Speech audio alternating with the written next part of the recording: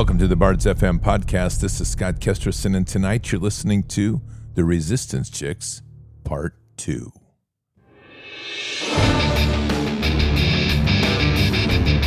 This war is real. Fighting is everything.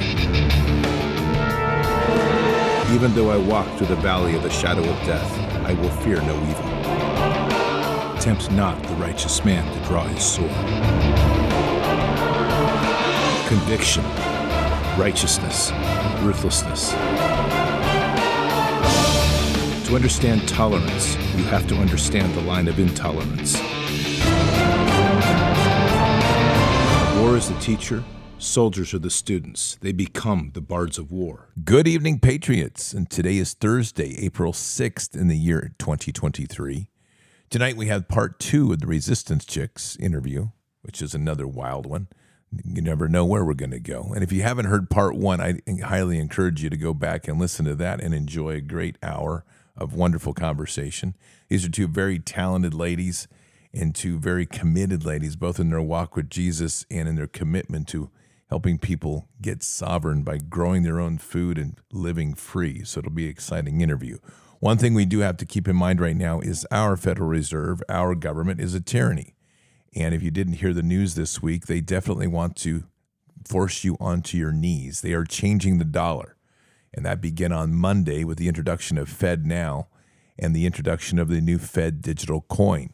All of this is intended to create another level of debt slavery, unlike anything we've ever imagined, taking away your ability to save money, providing a digital coin that's programmable by the Federal Reserve, and tying your entire life to a social credit score. If you have an IRA, if you have a 401k, these are times to take good precaution to get them out of the control of the banks, which are in the process of collapsing. And that's why we have Birch Gold.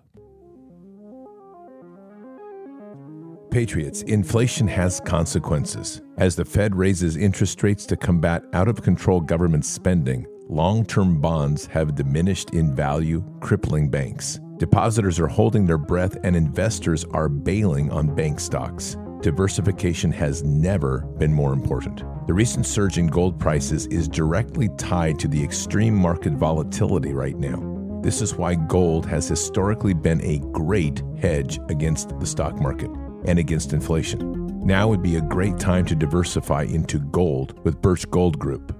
Birch Gold makes it easy to convert an IRA or 401k into an IRA in precious metals. Here's what you need to do. Text BARDS, B-A-R-D-S, to 989898 to get a free info kit on gold. They'll help you convert your existing IRA or 401k that's tied to a volatile market into an IRA in precious metals, gold and silver, and the best part, it's tax sheltered. Text BARDS, B-A-R-D-S, to 989898 to claim your free info kit on gold today. With an A-plus rating with the Better Business Bureau, thousands of happy customers, and countless 5-star reviews, Birch Gold is who you can trust to protect your future. Text BARDS to 989898 today. Patriots, there's no time to waste. We're in a critical moment in our economy. Things are changing, and they are changing fast. Again, text BARDS to 989898 today. All right, Patriots, before we begin tonight, we have a prayer request from our in-house, the Conley. And this is, I'm going to read the whole post. It's a pretty moving post. So he writes, "Hey guys, no, I don't post here a lot, but I am today.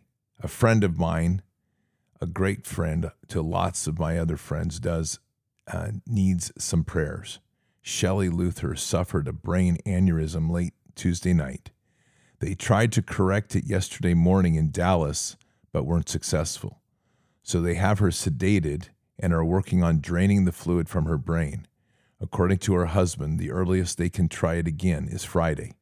That's Friday morning. So here's the update from Tim, her husband. Day 2. We continue to be in a holding pattern, waiting for her body to ready itself for another surgery. There has been a little talk about possibly moving it up to today, but as the afternoon wears on, I'm thinking it's getting too late for that. I really am humbled by the amount of prayers, messages, and offers to help that have come to us. Let me tell you, if Shelley were awake, she would tell every single one of you to pray for someone else who needs it more. Not that she wouldn't appreciate it, but that's always been her heart. Take care of others first. The problem is she isn't awake, and she isn't aware of the fight her body is in to stay alive. So please keep praying for her doctors and her family. And if you feel so inclined, pray for the woman down the hall that just had a brain tumor removed and everyone else on this floor that is in as much or more jeopardy than Shelley. I have been politely declining all the offers for food. Shelley's dad said, maybe I should screen the offers, and if someone is offering a cherry pie with the crusted strips across the top, I should take it. I can always count on Ron for a laugh, even in these somber moments. But it did get me to thinking, if you are feeling driven to cook us a meal, cook one, and then take it to a family in need, or maybe a shelter or homeless person. That's what Shelley would want. For all those who are asking beyond prayer, what can you do? Be patient. The doctors have told me that it's going to be a long journey. We won't even know to what extent that is going to be until after a successful surgery. Right now, I'm living minute by minute, praying to God to bring my wife back to me. She is my partner in all things. I like to think this outpouring of support is a reflection of how she cares for others. I am saving every message, every text, everything for her to see, because I know, as embarrassed as she will be, her heart will be full of the joy to see her friends, family, and peers united in prayer. Patriots, please join me in prayer. Father God, we come to you today humbly. We just pray for Shelley. We just pray for miraculous healing. That, again, Father, that as we put our hearts to this, that she can experience just the pure miracle of what kingdom can bring. The blood of Christ can touch her, and this aneurysm can be healed, the fluid removed, and that she can awaken once again, restored in the perfection of kingdom. And Father, while you're there, and Jesus, while you walk those halls, please touch those that are also in need. The woman with the tumor that's removed, and the many others that are in worse case. We just pray for a miraculous healing along this entire hospital floor, to shake the doctors to such a way that they wonder why they're even there, as everyone looks to you, finds themselves on their knees and praying to Christ and praying to heaven for the glories that only heaven can bring. So, Father, we just pray for a miraculous healing for all of this floor, that all that are there, to restore in them the perfection of a kingdom and to show the world just how miraculous and what a glorious Father and a living God you are. And we say these things in Christ Jesus' name. Amen. All right, Patriots. So one last thing before we go. These are critical times. Make sure, or I should say before we jump into the interview, not before we go. Make sure you're doing everything you can to keep your defense skills up for your home. Things are going to get a little bit crazy. Ammo's expensive. Range time is hard to get. So there's no better product to have to teach good, safe gun safety in your home with your family than iTarget Pro. If there was ever a story that best encapsulated how bad crime has become, it's the one about Starbucks providing baristas with active shooter training because our cities aren't safe anymore. And while the Supreme Court has made it easier for you to conceal carry for protection, it's your responsibility to be properly trained. That's why I endorse iTarget Pro. This system allows you to dry fire practice with your actual firearm anytime in the safety and privacy of your own home. No more inconvenient trips to the range, and you will save a ton on practice ammo. Just download iTarget's proprietary app, load the laser bullet into your firearm, and start your training experience. Improve muscle memory, reaction speed, sight alignment, trigger control, and much more. iTarget Pro comes in all the major calibers, including .223, so you can stay sharp with almost any firearm. Save 10% plus free shipping with the offer code BARDS, B-A-R-D-S, when you go to itargetpro.com right now. This is the smartest investment in your ability to safely and effectively handle your firearm. Plus, it will pay for itself in one day. That's the letter I, targetpro.com, itargetpro.com. Offer code is BARDS, B-A-R-D-S. This is something you want to have. All right, Patriots. So part 1 last night with the Resistance Chicks. Part 2 tonight. As always, you never know where we're going to go, but it's always a fantastic conversation. Something you said when you said that if you're wrong about Jesus coming back in my lifetime. Yeah. your revelation, your end time theories. Okay. I'm just going to share this with you. It may be useful, but it's just this point. Our mission until the day we die and return is to share the gospel and to love thy neighbor. That's it. I say this all the time. If God hit me on the red phone and said, Jesus is going to be there in 1 hour, I'd say, Lord, I'm probably going to be late. Because That's what I say. Right. Let me get one more. You've given me a mission. And unless you direct me to be there, I'm not going to be the first in line. I'm going to be busy doing my job. And so, and I've said it different ways, like I'll be there in 59 minutes and 45 seconds. But my point is that I am not going to seek to be the first in line. And I frankly, I believe truly in my heart that if I'm out here doing my work and Jesus is walking this earth, he'll find me when the time is right. And I'm not going to miss anything by not running over there because there's lots to do. And that's principally it right there.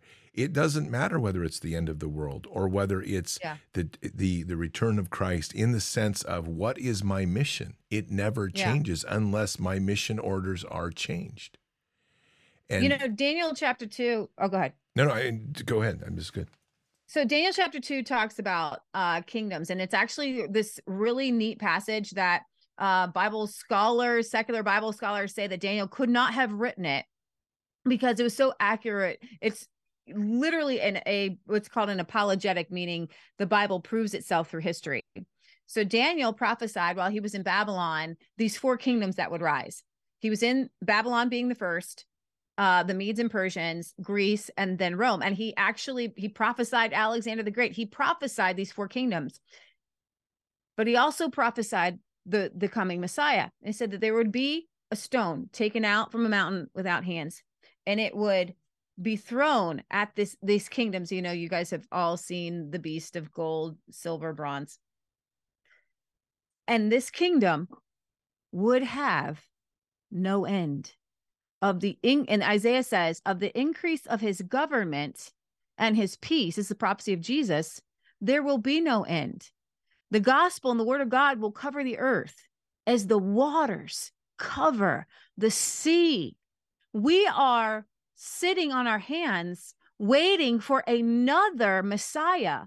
When the Messiah has come, bound Satan, given us all authority, and is up there like, when y'all going to get to business? Okay, we reign right now. We are seated with him in heavenly places. We are kings and we are priests. We are literally walking temples. Do you know how spiritually holy that is? Mm-hmm. That's why Paul says you shouldn't have fornication. Okay, don't sleep around with people because you're actually, all other sins are outside the body. Those sins are actually within the temple.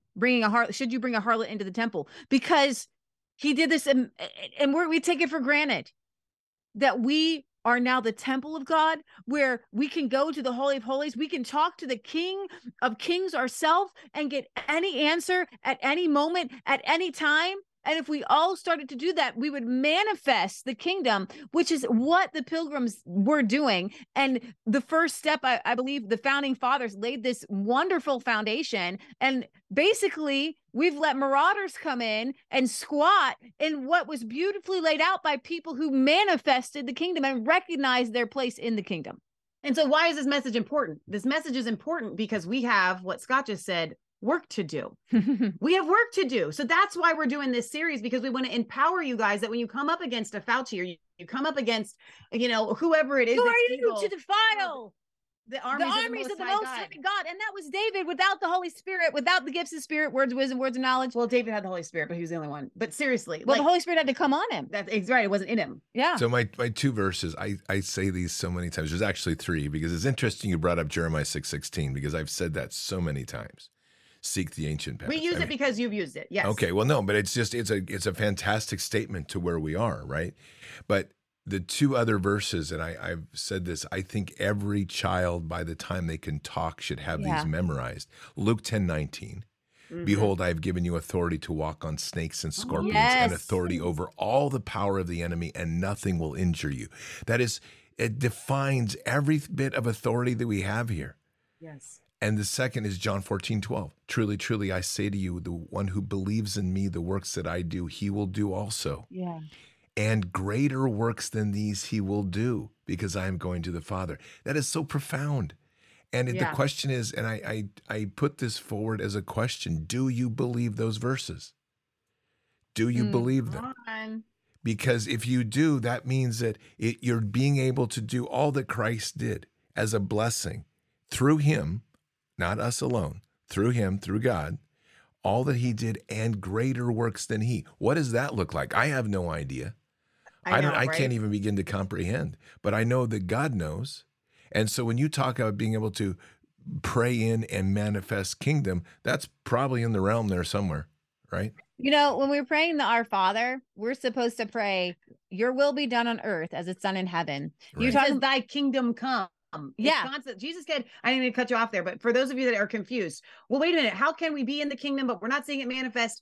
Time and time again, Jesus explained to us what the kingdom of God would be like. It would be like a little leaven that worked into the dough and it worked its whole way. It would be like a little seed and it grew into a tree. For 2,000 years, we've been seeing the leaven spread. We've been seeing the tree grow, and it just grows and grows and grows and grows and grows. Right. So that's why it's not an instantaneous manifestation. I could grant it the first century Christians be like, you know what? I'm just waiting for Jesus to come back. But we've had 2,000 years of seeing the kingdom spread and take over the globe, so that Christianity is covering the entire globe.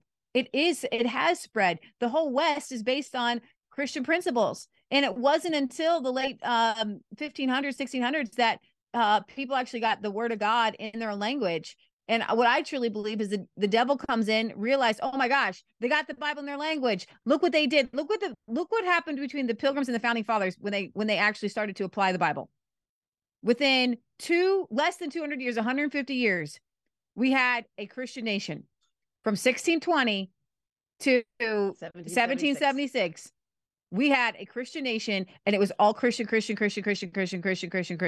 And these were people applying the word of God. We had revivals, the biggest revival known to mankind, Jonathan Edwards, Jonathan Wesley. And they're quoted as saying, we're just going to spread this gospel around the whole world. And the missionary movement spread to Africa, but we're not done yet.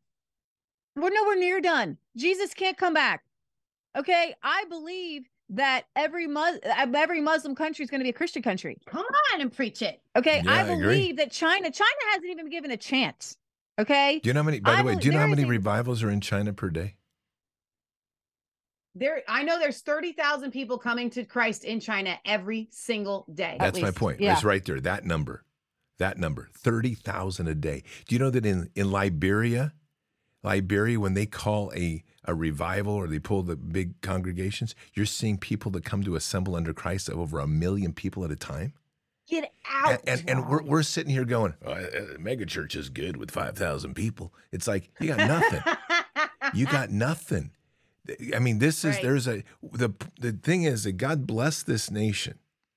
And this is why and Brad and I talk about this a lot. God bless this nation. He's not done with us.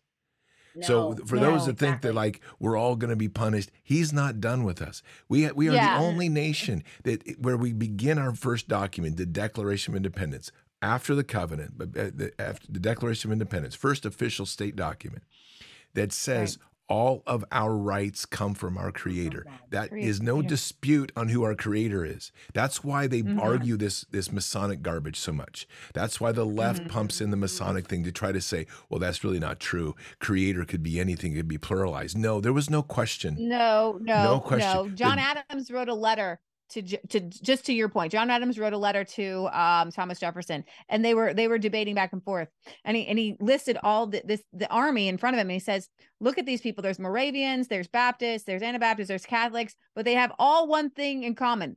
Everyone in 1776, he said they were all educated according to the principles of, and he didn't say, oh, the deist. He said, Jesus Christ. Right. Most of them did. Every single person in America. Most of them did. And here's the amazing part is that one of the reasons they are able to be attacked is because what they did, and you can see it in their own discussions, they were against the formalities of the religious church. Right. Because it wasn't teaching the principles of Christ. And one of the reasons that they became Masons was because they needed a place to assemble as men that was not tied to the congregational division that still exists today. So later on, as many of them learned about the whole principles of what European Masonry was about, they left. They disconnected from it. So that rewrite of our history has been very strategic, just as the rewrite of our history to try to argue that the Declaration of Independence is somehow not tied to the Constitution because it was done in a pre-United States government, which is completely untrue. The Continental Congress was our first formal government, and it approved, and it's the Declaration of Independence, which is our founding document, which establishes moral law over the Constitution. When you separate the two, the Constitution can be argued to be a living document of rules and structure. When you put it with the capstone of the Declaration of Independence, it's a structure of government under those rights that were given to us by God. That's moral law. You do not change that. And it also means that we do not have obedience to any man. The last part about this, which I say so often on the show, the founding fathers did, it's like the greatest troll in history. I love this moment because if you look at the Declaration of Independence, you have to smile. Everyone was looking at them to set up a king, and they said, yeah, we're a monarchy. We're a kingdom monarchy. We're putting our king and savior on the throne above us, not you humankind people. Can you imagine the insult that was to the global order of kings and queens? They got backslapped and said, yeah, we have a king. It's the one God, the true God, the God of hosts is now who's our king.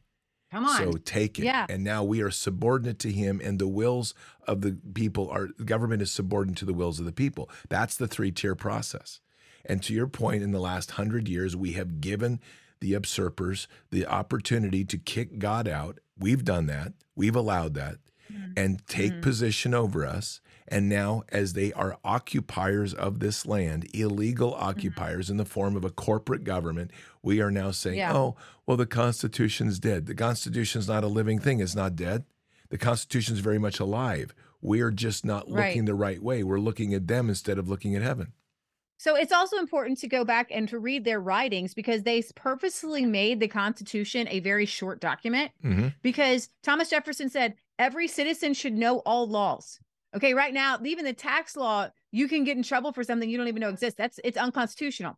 So I was reading the Founders Bible yesterday, sometime right before Romans, and it was talking about the Bill of Rights. There's a whole big section on the Bill of Rights. And James Madison helped pen the Bill of Rights. And he said something very interesting. He said, in order to be part of civil government and to submit to civil government, every single person has a duty to submit to the Creator. Now, say that today. Say that today. Okay. So we're so nicey Christians that the founding fathers wouldn't even recognize. They're like, don't you understand? You guys, John Adams says this Constitution is made only for religious and moral people. It's wholly inadequate to the government of any other people. Okay. So everybody's like, the Constitution, I'm going to uphold the Constitution. Well, before they took prayer out of schools, they took God out of schools. And I show people this. I got this from Leo Nancy's store, the Jetty Museum.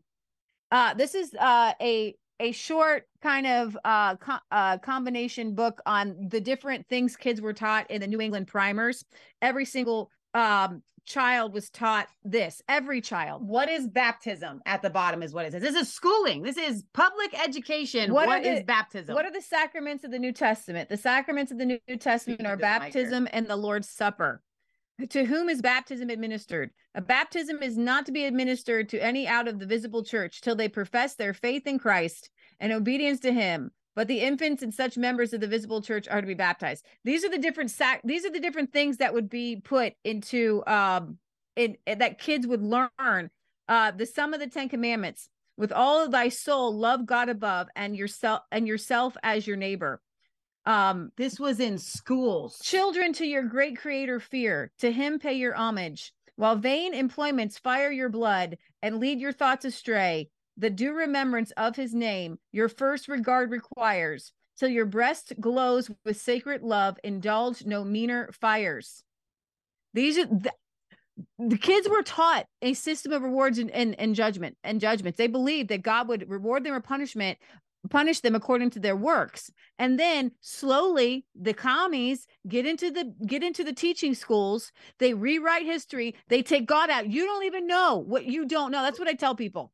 You don't know what you don't know. I have people all the time. My public school, it's fine. Well, you're dumb. Okay. Because they didn't teach you. You don't know what you don't know. It's called ignorance. And sometimes ignorance is bliss. And sometimes ignorance hits you right square between the eyes. And where'd Dr. Cat Fauci come from? And where'd all this ability to lock us down come from? 100 years of handing over our own minds and our own kids to a secular, godless government. And we've been trained to follow orders. But here's the good news. We don't have to do much to get it back. No, it's easy. Just stand up. Literally just stand up. It's ours. All we have to do is in an instant that we don't like Adam kind of really revoked his power for all mankind. And that stunk. And we didn't get it back until Jesus. But the good news is when it says don't give place to the devil, if you do, you don't have to wait for Jesus to come and die again to get it back. All you got to do is just stand up and say, oops, that's mine. Repent, turn from your wicked ways. I'm so glad you said that. I've waged some more on this one because there is this whole point of giving up territory for a variety of reasons. And I don't want to get into that fight again. But anyway, there is all sorts of reasons that people give up territory. And they'll say things like, oh, stay away from that. That's of the devil. Nothing's of the devil. Nothing. Unless we give it. And we have to have the courage to step into it and understand we have authority over all evil. And when we take that boldly, you walk into the places that they've proclaimed. Proclaim Christ and take it back. Don't let them have it. And don't be meandering through this prairie land of thinking that, well, that land there is the devil's and this is God. God has dominion over everything, and we are his children. Everything. I don't know how else to say it. And we are the children of the Most High. So start acting into that, living into that. Be fearless. And it isn't to say that that's going to be an easy walk sometime. But trust me, right now, when we look around, to your point of history, we don't really know it's very hard to discern at times what is true and what is not. They've done such an effective job of rewriting, suppressing, deceiving. There's a lot of convolution. But I can prove one thing, and I can prove it absolutely just by observing our world. We know that as more people have turned towards Christ and revived their strength in faith, the other side has become increasingly insane. That should tell you. That's so true. You just look at it and go, wow, this is so much fun. I'm going to keep running to Jesus because they keep losing their mind. I mean, we have gone from, I don't think if someone told me 5 years ago that, oh, by the way, in 2023, it's going to be normal in the media for people to start talking about kids getting their genitals cut off and boys getting castrated. And it's hateful to say otherwise. Right. Like you're hateful. And so while we pray for them, this is happening in part because they are using what few in their circle, and obviously they will pay a price for harming the little ones. And we have an obligation to try to save them. But our strength in Christ is manifesting this insanity in them because they don't have nothing else but to threaten, to do things, to throw stones. And it's like, no weapon forged against me will succeed. We have to have that strength in this walk. Yes. And we have to have the courage of that. And when we do and we walk boldly there, there's no place we can't walk. You're absolutely right. Right? You know, the devil comes to steal, kill, and destroy. And what we are finding is that people are coming to Christ because they recognize that on the other side, the devil's pulled off his mask and he is raping, killing, pillaging. You know, he's literally destroying people's lives. And they're looking at these people in power and they're like, is there a higher power? I want to join myself to a higher power. And they're recognizing that we're over here where the Christians like, that's us over here. And so people are coming to Christ in droves, and they're coming to Christ, I believe, in the way that Jesus kind of came to preach it, which is the kingdom of God is here and it's ready to expand and you're going to have all authority. And like, I want to be part of that team. I want to be part of kingdom of God. The other half of your scripture that you just quoted there though is, but I came that they would have life and life more abundantly. Right. Modern end times theory doesn't fit into that because there's no abundance in having your head chopped off. There's none of that exists there. But Jesus came that we would have life and life more abundantly. And it's not about living it up. It's about, do you know how amazing, and Scott can talk about this, and he has on the show so many times. Do you know how amazing it is to lead a person to Jesus? Do you know how amazing it is to pray for somebody? We can talk about the prosperity of our crops all day long, but there is one harvest that is more valuable and more precious and more exhilarating than any other. And that is the soul of another human being coming into the kingdom of God. Watching somebody come into the kingdom of God, you literally lead them through the gates. It's actually, if you want to touch heaven, come on, you get to go there. Right. When you're leading somebody to Jesus, because they have to come right to Jesus more abundantly. And you can feel a change. Yeah, that's a beautiful statement right there. And it's so true. And I just, we're in a time when we keep getting caught in the trap of their narrative. And this is, I see this in the extensions of end of time prophecy thinking, is everything is dark and everything is horrible and we're all going to go through this horrific suffering. And we lose. Well, you know, there's a book. Losing is winning. It's been criticized. Losing is winning. That's the biggest lie of the devil. Illusions, which was written by the same author that did Jonathan Livingston Seagull, which all the Christians hated because he said it talked about reincarnation. It's like, whatever. There was a lot of good points in it. And there's this great entry part of this story where basically the way this story sets up is God lands his plane in the middle of the field and says, I'm taking a vacation. I'm going to let you all have it for a while. And I just love the humor in the whole thing, right? Which probably will offend some people, but whatever. That's my relationship with Father anyway. So, but in there's this line that says, we will all die a painful and horrific death. So just enjoy the way and laugh all the way to the end. And I love this framing in life. And of course, when people hear that, literally they're like, but we won't. I'm like, stop thinking literally. Take the principle of what it is. You want to live this suffering life. This life is tough. It's intended to be. It's how we refine. It's how God makes us stronger and better within the space of kingdom. And it's part of the threshing that goes on. But in the principle of what that's saying, and it's so easy, is there's nothing to get stressed about. There's nothing for us to be stressed about. I mean, we're sitting here clinging on very tightly to life when we've already been given everlasting life. So why aren't you just running harder to wherever you're going and be fearless? We're fighting our flesh. We're fighting our old nature. And Jesus said very clearly, in this world, you're going to have tribulation. But then he said, but be of good cheer. I've overcome this world. Right. And so when the world is going to have things, your car is going to break down. Things are going to happen. Okay. But that's when you pull upon the promises of God. You know, I'm above and not beneath. I'm the head and not the tail. By his stripes, I am healed. Okay. That's why it's important to know the word of God, to read it so that when those situations arise, and they will. I mean, look at Paul. I think he was like almost killed several times. He was killed pretty much. He spent a night and a day in the deep, but Jesus promised him, nothing can kill you. You're going to Rome, you know? And he even told the disciples, many of you are going to die before I come again. And then Peter points at John. He's like, what about that guy? And Jesus says, well, what is it to you if he remains till I come back? Some of you are going to give your life for me. And in the book of Revelations, I know a lot of you are like, but there are martyrs. There are martyrs. Okay. God's going to tell you ahead of time. Oh, come on. If you are. Whoa. The rest of us, we're living a long and prosperous life. Come on. Okay. Yeah. And you have to speak life over your own life. You have to speak life over your marriage. You have to speak life over your children. Oh, my kids are just blah, blah, blah, blah, blah. And you know, how many parents even call their kids a little devil, or they're just a little terror, you know, Tasmanian, like, stop that. My mom did something very keen when we would act up. And it worked. And it worked. I would like to say.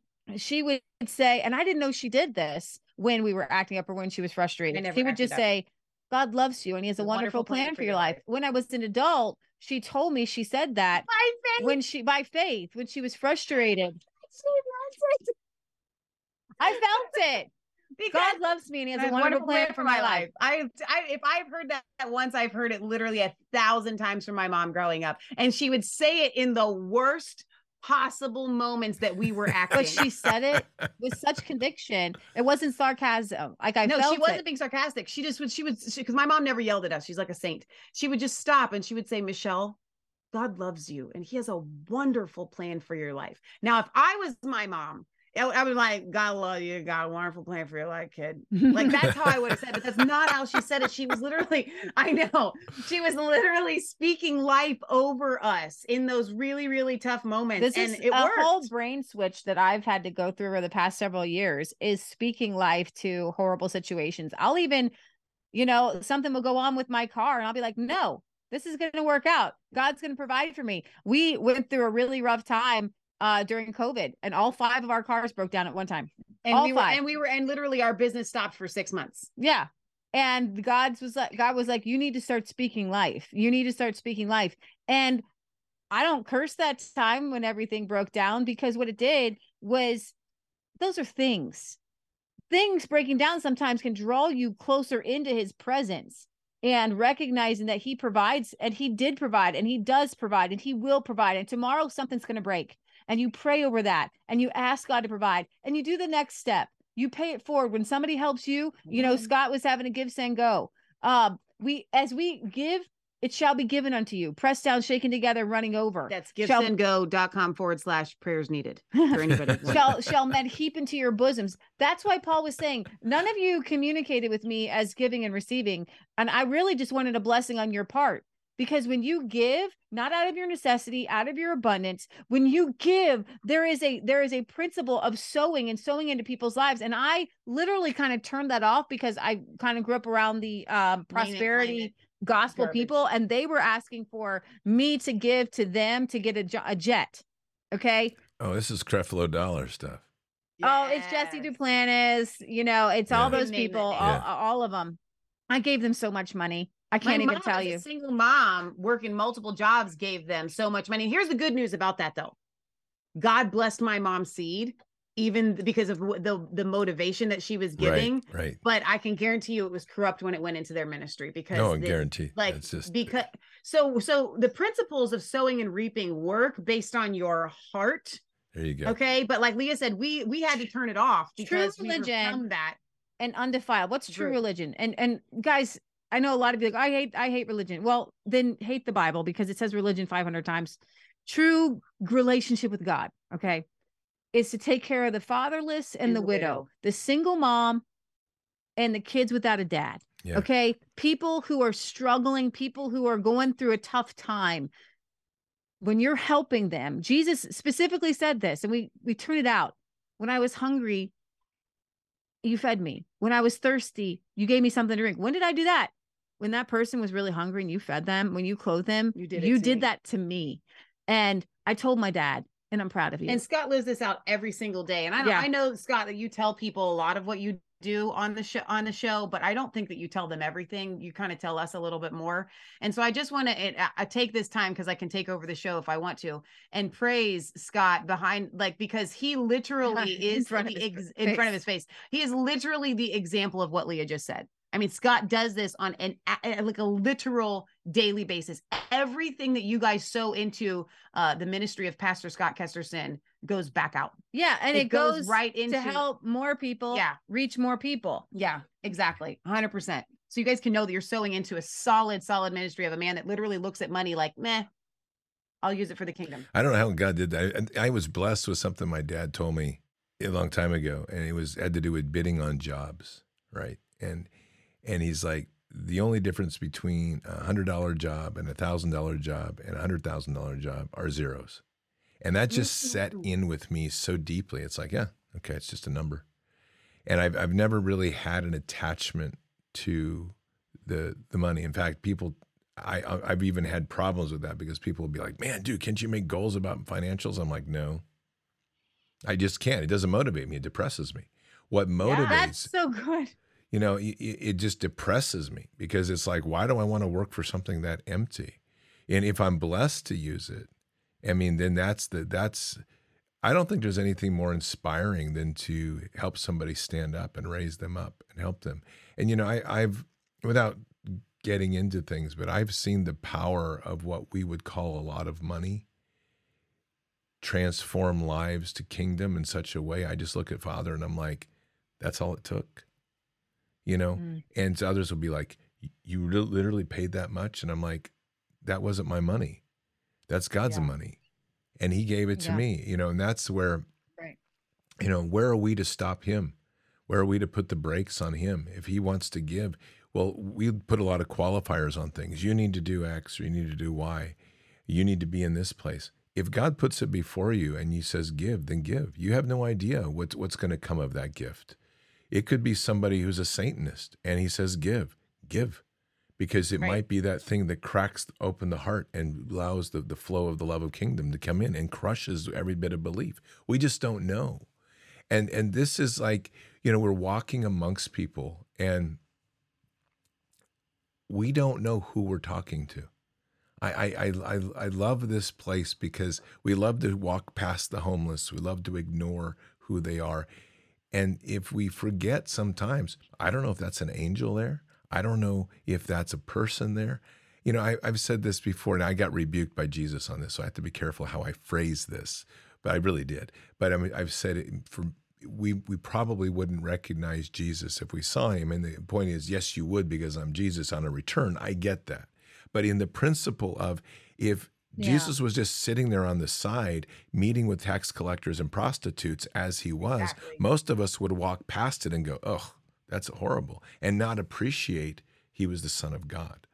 And when we start to realize the power of the body of Christ and that we're all knitted in together and what it is to bring us all home, when we look at the billionaires, this is one of the greatest distortions of our world. We say, look at how much they have. We need resources. And I say, look at how much we have. What are we doing with the resources we can for another? Because God's blessed us all in different ways with a lot. And as we start to raise up each other, the billionaire classes, they've got their own problems, big ones. And they'll have to confront that at some point. But it's really an important point, I think, especially as we deal with the wounds of COVID, the COVID con. We deal with the wounds of racial division. We deal with the wounds of abortion. We deal with the wounds of just endless things, transgenderism. There's a good one, and I want to just hit on it real quick because we're coming into a time, and it's interesting. I wrote this chapter title back in 2016, I think, maybe 2015, in a book I have not finished. But the title was, Like Breast Cancer, We Will All Be Scarred. And I look back on that, I'm like, wow, that was a prophetic line, because when we look at like the transgender movement, right? Wow. Okay, so how are we going to deal with this? I mean, are we going to just say, well, you're now mutilated and we can't touch you? There's some youth here that are struggling with the reality that a bad choice was put upon them. I heard an amazing testimony the other day, and I have to give this young man so much credit because his parents were the ones that put him into the cycle of being her, because it was a her that they converted to a man, right? When he gave the testimony in public, he never blamed his parents. He forgave them for being misguided by an institution that they trusted. That level of forgiveness in our heart is profound. I don't know where he sits scripturally, but he walks within the words of Scripture because he still loves his parents. He may not agree with what happened, but he is not faulting them. He's looking past a greater ill, which is true, a medical tyranny. They took advantage. The people they should have been able to trust, they were misguided. We're going to have to build that level of forgiveness as we go forward. And some of that means that to build bridges, we're going to also have to forgive even when we say, well, God, I didn't have any problem here. Right. Like, okay, cool. Forgive, step forward, say, be humble. That's the power. And let the magic of kingdom work, because humility is where we are the greatest in God. And that is just, I think this is just such an important time for us all to reflect. I mean, I say all these words too because I come very strongly from this warrior Christ position. That's how God has called me. And very much in that Joshua means great deals to me, that whole story of Joshua, as does David and as does Gideon. And these are great stories of mighty warriors. Every one of them at a point, though, became that because of their humbleness and because they never questioned the word of God. Now, I shouldn't say never. That's not a fair statement. It's too broad. But my point is they were led by the word of God to the greatness of the acts that they did, right? Mm-hmm. So we find in a confusion in this when we say, as God put on my heart back in January very clearly, we need to master the loving and forgiving heart. And that puts people off at times because they'll say, yes, but then we're allowing them to get away with things. But he adds this, trust in me for justice. Yes. So we immediately, I'm doing kind of broad sweeping brushes and I have to be careful. There is a tendency to look at God and say, okay, God, fix this. But when we look at the stories of Gideon and we look at the stories of David and we look at the stories of Joshua, justice is brought through the hands of men upon this earth. It's God that leads the sword, not us. And when we get that so in our head and realize where our walk is, we are always walking in a loving, forgiving heart, right? Mm-hmm. Christ chose to do the greatest of acts because rather than bring down the legions of angels to swoop down and solve it all, he walked the path which broke the blood covenant and freed us all. He broke that contract. And that was the greatest walk of kingdom one could ever make. And suffered the unmeasurable ills and pain that we can't even comprehend, overcame in the end. Yeah. That right there is truly the power of the sword of the Spirit right there. Oh, that's so good. Right. You know, I heard Marty Grisham as a friend of ours, and he was on Amanda Grace's show, and my mom played this clip about everybody wants to know, when is justice? And he said, justice is waiting on righteousness. Because when you look in the word of God, justice and righteousness go hand in hand. Come on. That God can't bring justice until we are walking in righteousness. And in that place where we are in the will of God. That's why in all of the Founders Bible, you're going to see so many days of prayer and fasting. Okay, God, we need justice. What am I going to do? You know, the Pilgrims did something interesting, and I've started to do this. They actually asked forgiveness for sins known and unknown. And John Quincy Adams, when he would go to bed at night, and he wrote this down because he kept impeccable diaries. When he would go to bed at night, he would ask forgiveness, and he would ask God to show him how to make things right if he messed up during the day. And he would ask forgiveness for sins unknown. And I feel that we're all afraid to ask for forgiveness for sins unknown, because then that means that we don't know something, or we're not, everybody just wants to be right all the time. And also, when that refiner's fire comes, when you ask God to forgive you, he's going to take you through refiner's fire. He's going to purify you as gold is purified. He will purify you as silver is purified. You'll come out pure and spotless on the other side. And I'd be quite honest. Sometimes I've been afraid to ask God to forgive me for sins unknown, because I'm in my prideful mind. I'm like, there's nothing I could have done today that wouldn't have been in your will. But then I found a power in, oh my gosh, when I ask God to forgive me for my sins unknown, I'm actually stepping back under his umbrella, back under like the submission of God, and being like, no, I don't want to run out ahead of you. I don't want to walk behind you. I want to walk beside you. And I know that sounds cliche, but that's where we need to be. And if we all start to do that, if we all start to say, forgive me for my sins known and unknown, help me to forgive my neighbors, help me to walk in love, what you're talking about. Right. And to Michelle's point, she jokes about things, but quite frankly, Michelle's one of the most giving people that you'll ever meet on the planet, to the point where I'm like, we need that. Okay. Yeah. My mom too. Like, she gets it from my mom. Mom, we need that car. I have to give this away. My mom's giving cars away twice. Here we go, Mom. We're walking, and God will provide. And so, that's how my mom taught us. You are constantly in a place of give and it shall be given unto you, but you don't give to get it back. You give because if somebody needs something, even a little bit more than I do, and I'm okay, then we make that happen.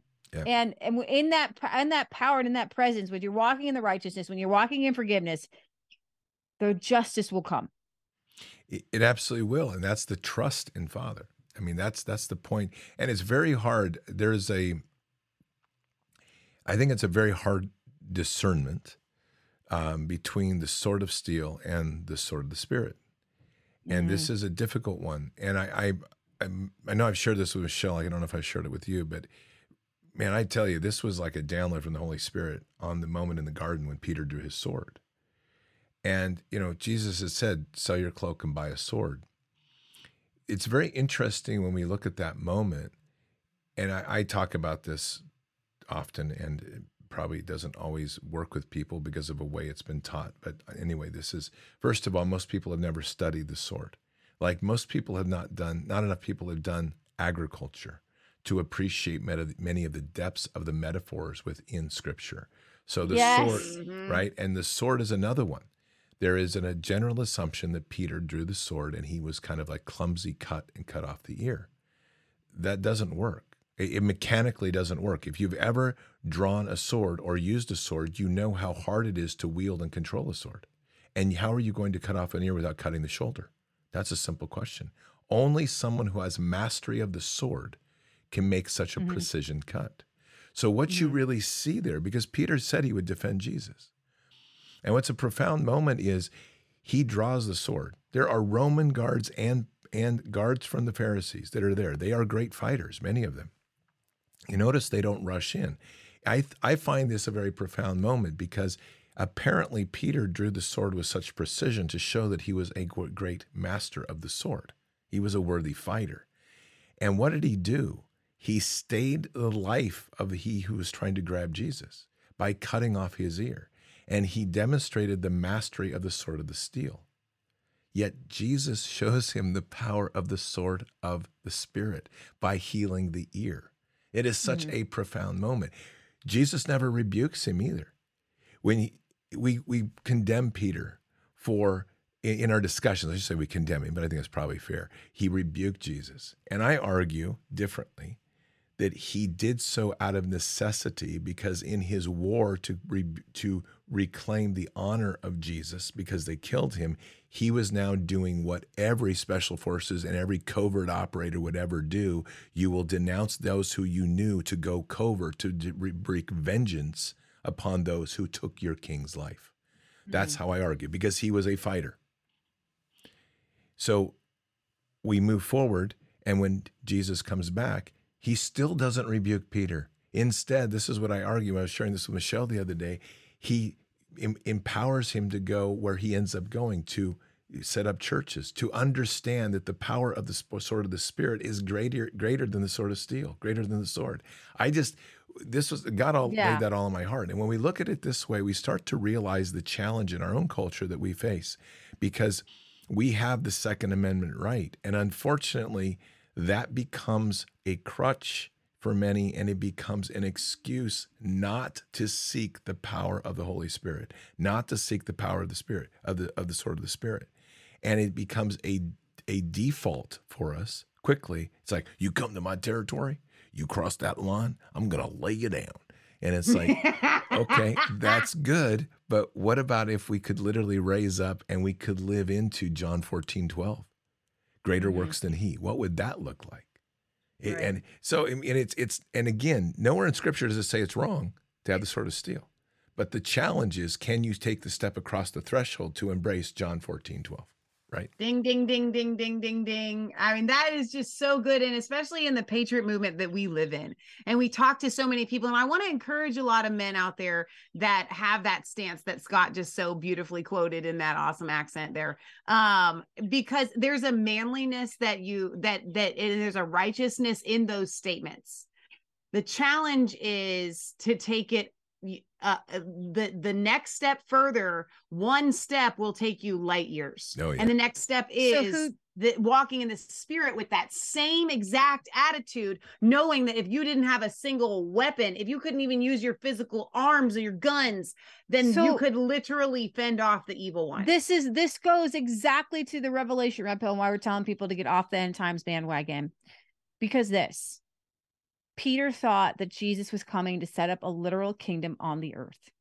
That is what the discussion that happened amongst the disciples over and over again. Now, Jesus said the kingdom of God is here. The kingdom of God is at hand. There was a discussion amongst the disciples. Well, can one, I think it was James and John's mom said, hey, can they sit on your right hand when you enter the kingdom? She wasn't talking heaven. They truly believed that it would be here on earth, because that was the messianic fervor. They're thinking David. Right, in their heads. And even up until David did. the day Jesus was crucified, the reason the disciples went and hid, the reason Peter was so let down, Jesus said, Peter, you're going to deny me 3 times before that rooster crows twice. Because Peter was so let down. He was ready. He drew that sword, because we're here to bring the kingdom. All these prophecies that say that Israel's going to be the place when all nations are going to come unto us. You're the Messiah. We believed you were the Messiah. And then when he was crucified, he went and he ran and he hid. So again, when Jesus rises again, all the disciples, they finally get it. The kingdom of God. He's trying to tell them the kingdom of God is within. Peter tells Pontius Pilate, you don't understand. My kingdom isn't of this world. Jesus says, yeah, my kingdom isn't of this world. Okay.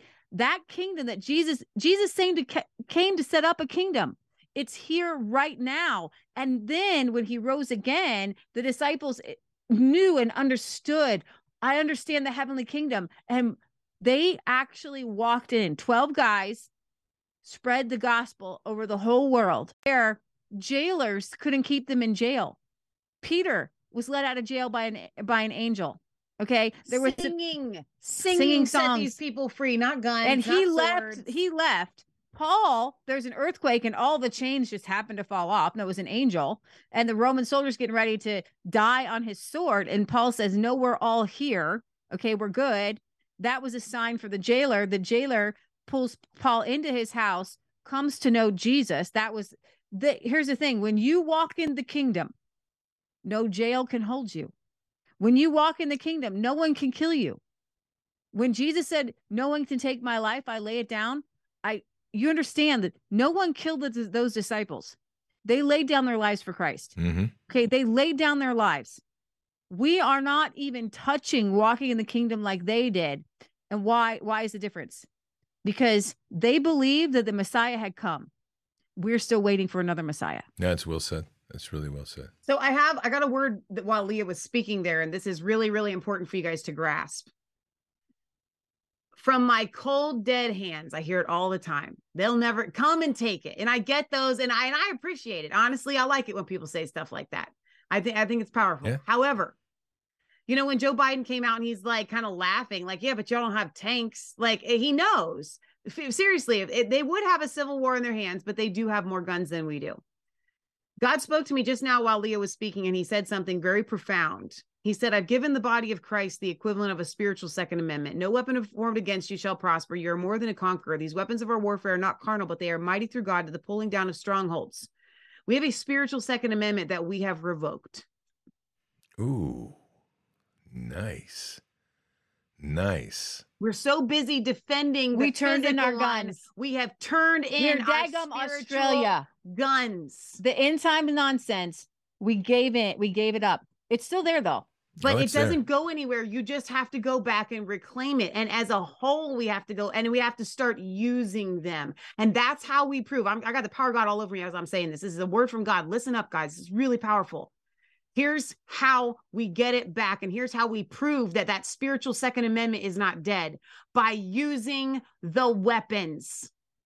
We have to start using them. And it is in the use of them that we get it back fully for everyone else. Have no fellowship with the unfruitful works of darkness, but rather expose them. You have gifts inside of you. You have words of wisdom. You have words of knowledge. You have gifts of prophecy. Demons. You can cast out demons. You can be fought. We shall be and are getting to the place where we are 5 steps ahead of the enemy. We will stop them. We'll put up a roadblock so they can't even get through. We aren't even beginning to operate out of the kingdom realm where we have armies and legions of angels to come at a beckons notice. But you know what? The angels aren't there for us. What did the angels say? I am the captain of the Lord of hosts. I work for him. Oh, I thought you were here for us. I work for him. When we are working for him, the angels work for us. But we're not working for him, so the angels can't work for us. Okay? They're waiting on us to enact our place and our position with Christ. And when we get into that position, we're positioning ourselves, it's happening. The country doesn't just come back. There are millions of eyes. We do a world news program. Very strangely, I have people from Australia, Poland, South America saying, all eyes are on America. What's our next move? What's our next move, American Christians? What's our next move?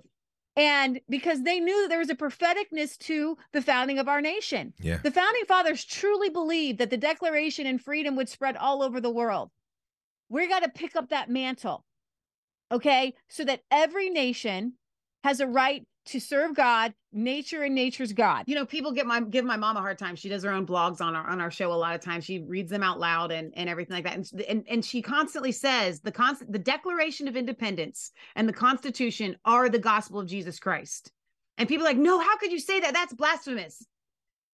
I will say it here myself.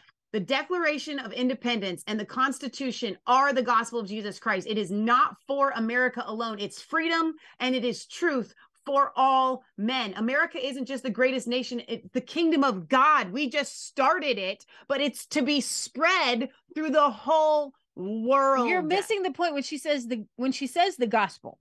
It's not the written word of Jesus Christ. Do you understand when you see the kingdom of God, when you see somebody healed, that's the gospel of Jesus Christ. When you see a child come back home to their parents, that's the gospel of Jesus Christ. Okay. We are manifesting the kingdom in this planet. We're having church, y'all. If you aren't amen in at your house right now, I don't know what you're listening to. This is good. No, it's good. This is the truth. You know, we do Bended Knee on Fridays has become our prayer request Friday.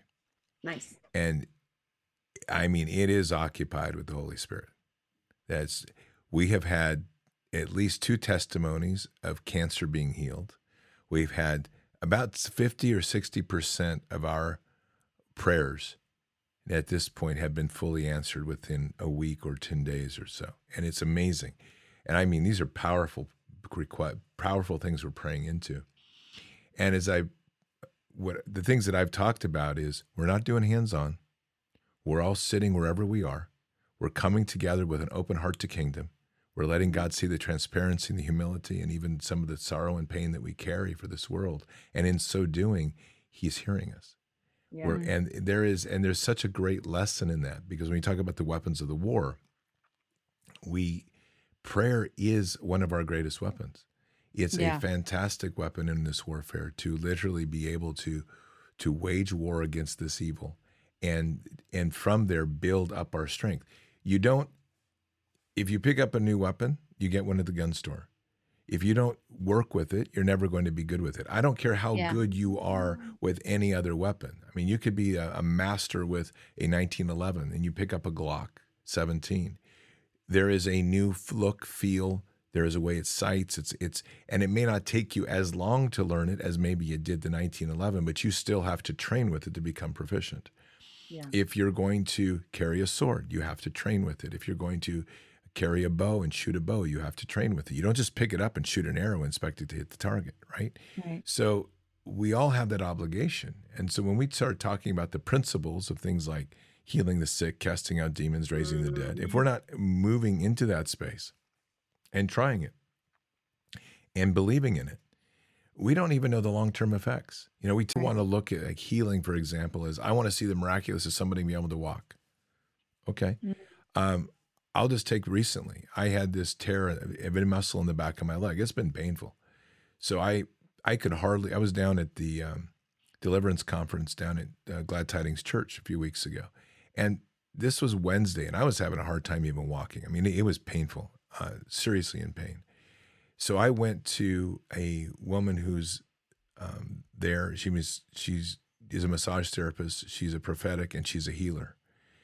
And I went through probably one of the most difficult, deep massage therapies I have ever been through, to the point that I'm hanging onto that table praying, help me, Jesus. And I'm not kidding you.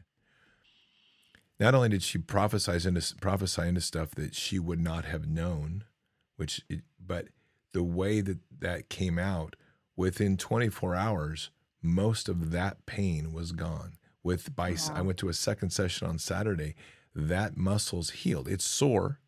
It still needs training. It has to be rebuilt. That's part of exercise and fitness. That's part of therapy. And it still takes stretching. But that injury was healed. That's God's work right there. It doesn't happen. What are you going to do? And I mean, when she got into the muscle, she was moving, and I could feel it moving. Mm-hmm. It was torn. It was more than a tear, but it was there. So when we're not embracing. That's not a correct statement. We're learning to re-embrace the true powers of what we're given. I like that. And we have to walk into this with a willingness to ask. And that's, I think, the big one. Father, and I've put myself before Father. It's like, I'm here. Guide me. Yeah. And see, the thing is that doesn't necessarily mean that suddenly we're going to be out here going, okay, so this is your first technique. It may be, like you were saying, forgive me for the sins that I don't know. Mm-hmm. And it might be a pretty rough little, have to go through repentance and have to face the errors that you've made and have to go through some difficult moments to open up one of those gifts of healing, because it's not a linear way of teaching that God works. It's a way of mastery of holistic who we are. And so I think that there's so much in this as we step into this world to realize what's happening. And I mean, I'm super excited about where we're going, because I think we're going to see the rising up of the great miracles of the living God, the God of miracles in our world that we need to witness. And that when that begins to happen, all of this division will start to fall almost immediately, because they will witness the powers. And who doesn't want that, right? Yeah.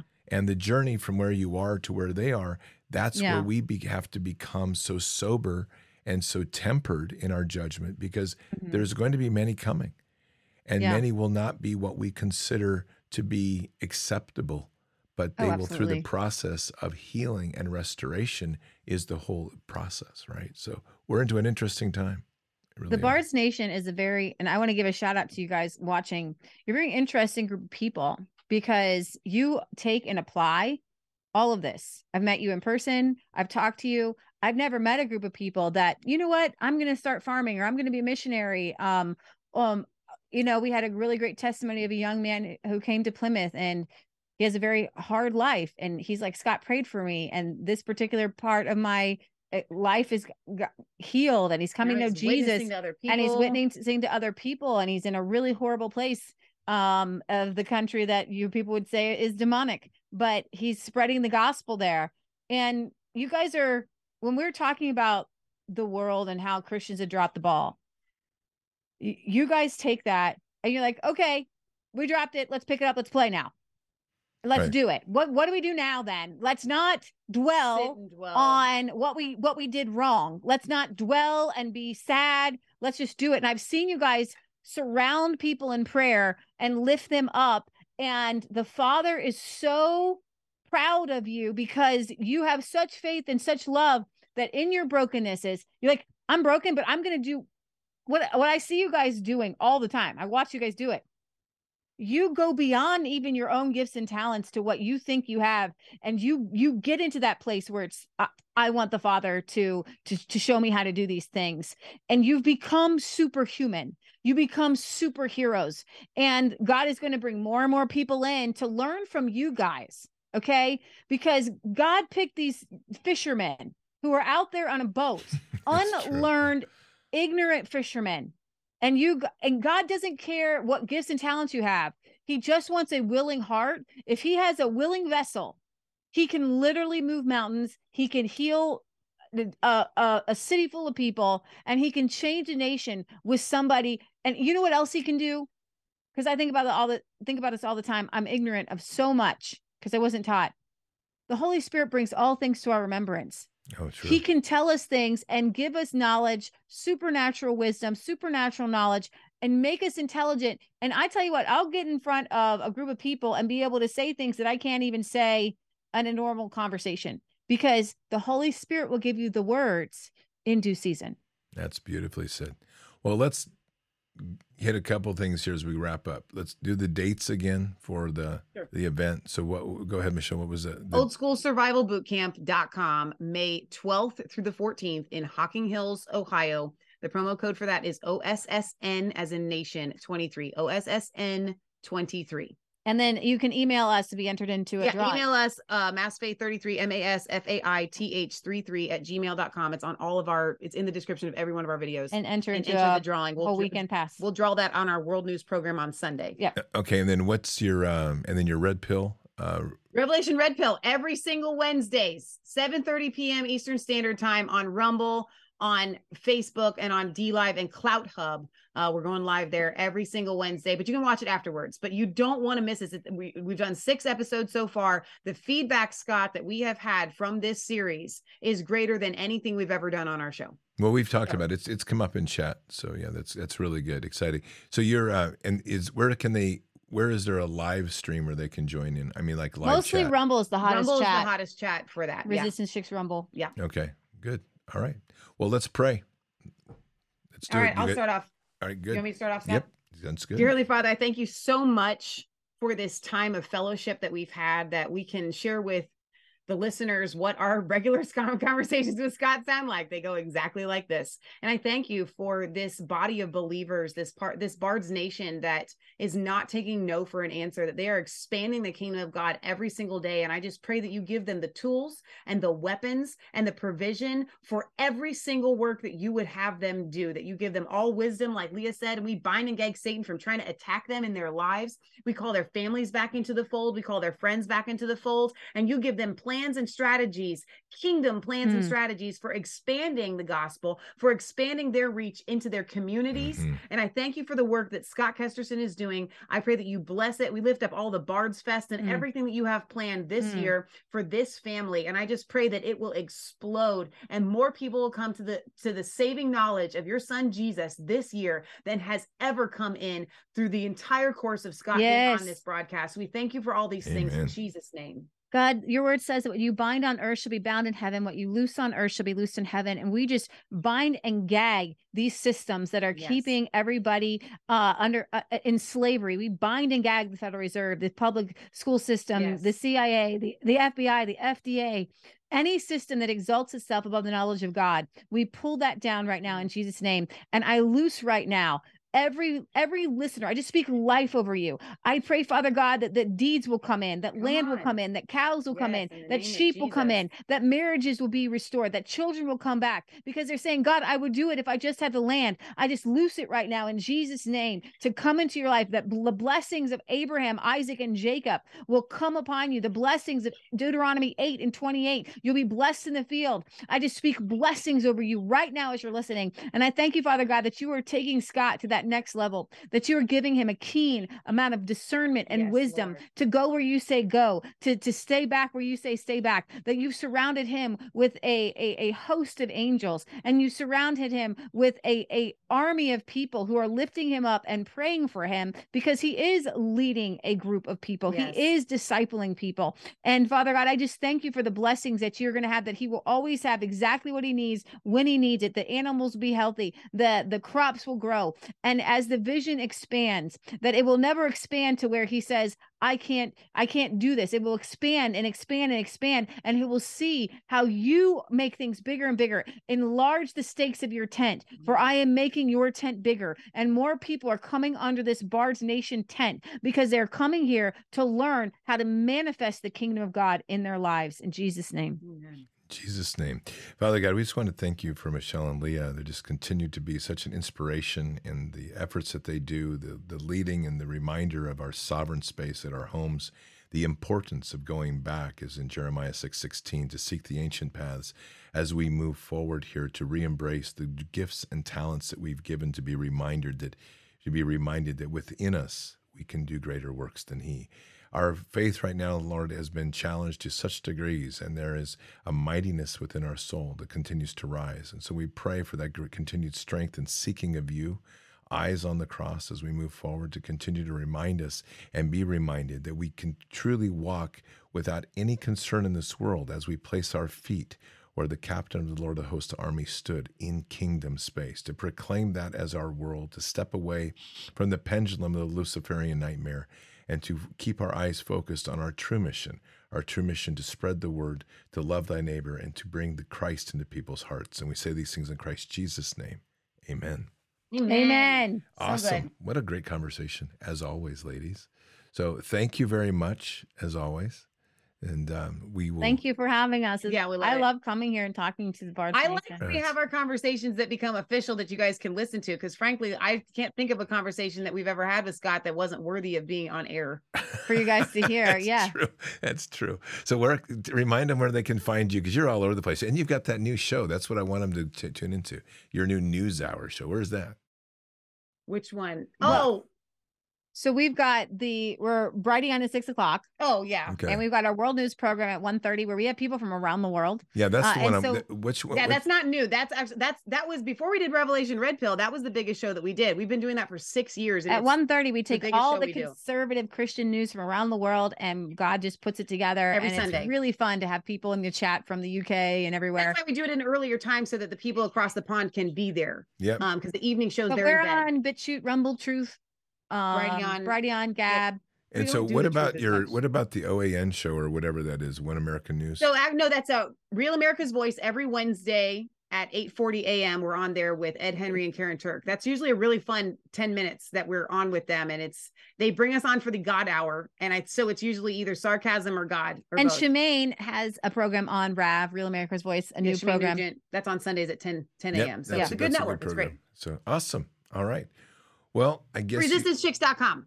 there Once you- it's up, because it's going to be up as of today in the name of Jesus. Exactly. And you've got a freezer getting ready to be filled with 2 pigs. So that's good. Yes. Laura, and we absolutely. have piglets coming. We have brand new Oh, fresh that's stock awesome. coming in That's 2 awesome. weeks. Yeah. They did so cute. Fun time. So stay tuned because we'll be doing videos on all of that stuff. Awesome. All right. Have a blessed day, ladies. God bless. Thanks, Scott. Okay. Bye-bye. Well, Patriots, that was the Resistance Chicks, the one and only Resistance Chicks, I will add. There are no other like them. There never will be. They are full of life and energy. And if you have been able to keep up with this afterwards, you understand what it's like to get a double quad shot digitally right into your brain. That's what this was all about, to teach you the appreciation of caffeinated digital delivery. That's what it was.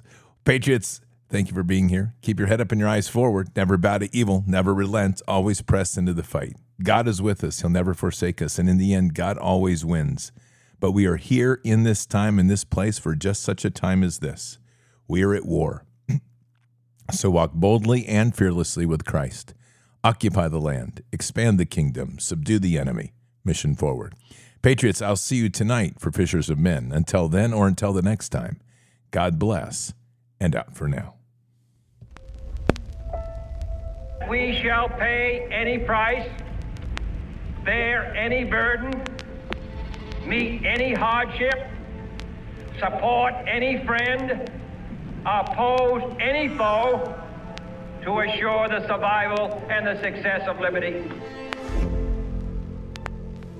Every thoughtful citizen who despairs of war and wishes to bring peace should begin by looking inward, by examining his own attitude towards the possibilities of peace. Too many of us think it is impossible. Too many think it is unreal. But that is a dangerous, defeatist belief. It leads to the conclusion that war is inevitable, that mankind is doomed, that we are gripped by forces we cannot control. We need not accept that view. Our problems are man-made. Therefore, they can be solved by man, and man can be as big as he wants. No problem of human destiny is beyond human beings. Man's reason and spirit have often solved the seemingly unsolvable, and we believe they can do it again. Surely the opening vistas of space promise high costs and hardships, as well as high reward. So it is not surprising that some would have us stay where we are a little longer, to rest, to wait. But this city of Houston, this state of Texas, this country of the United States was not built by those who waited and rested and wished to look behind them. This country was conquered by those who move forward, and so will space. We choose to go to the moon in this decade and do the other thing, not because they are easy, but because they are hard. Because that challenge is one that we're willing to accept. The energy, the faith, the devotion which we bring to this endeavor will light our country and all who serve it. And so, my fellow Americans, ask not what your country can do for you. Ask what you can do for your country.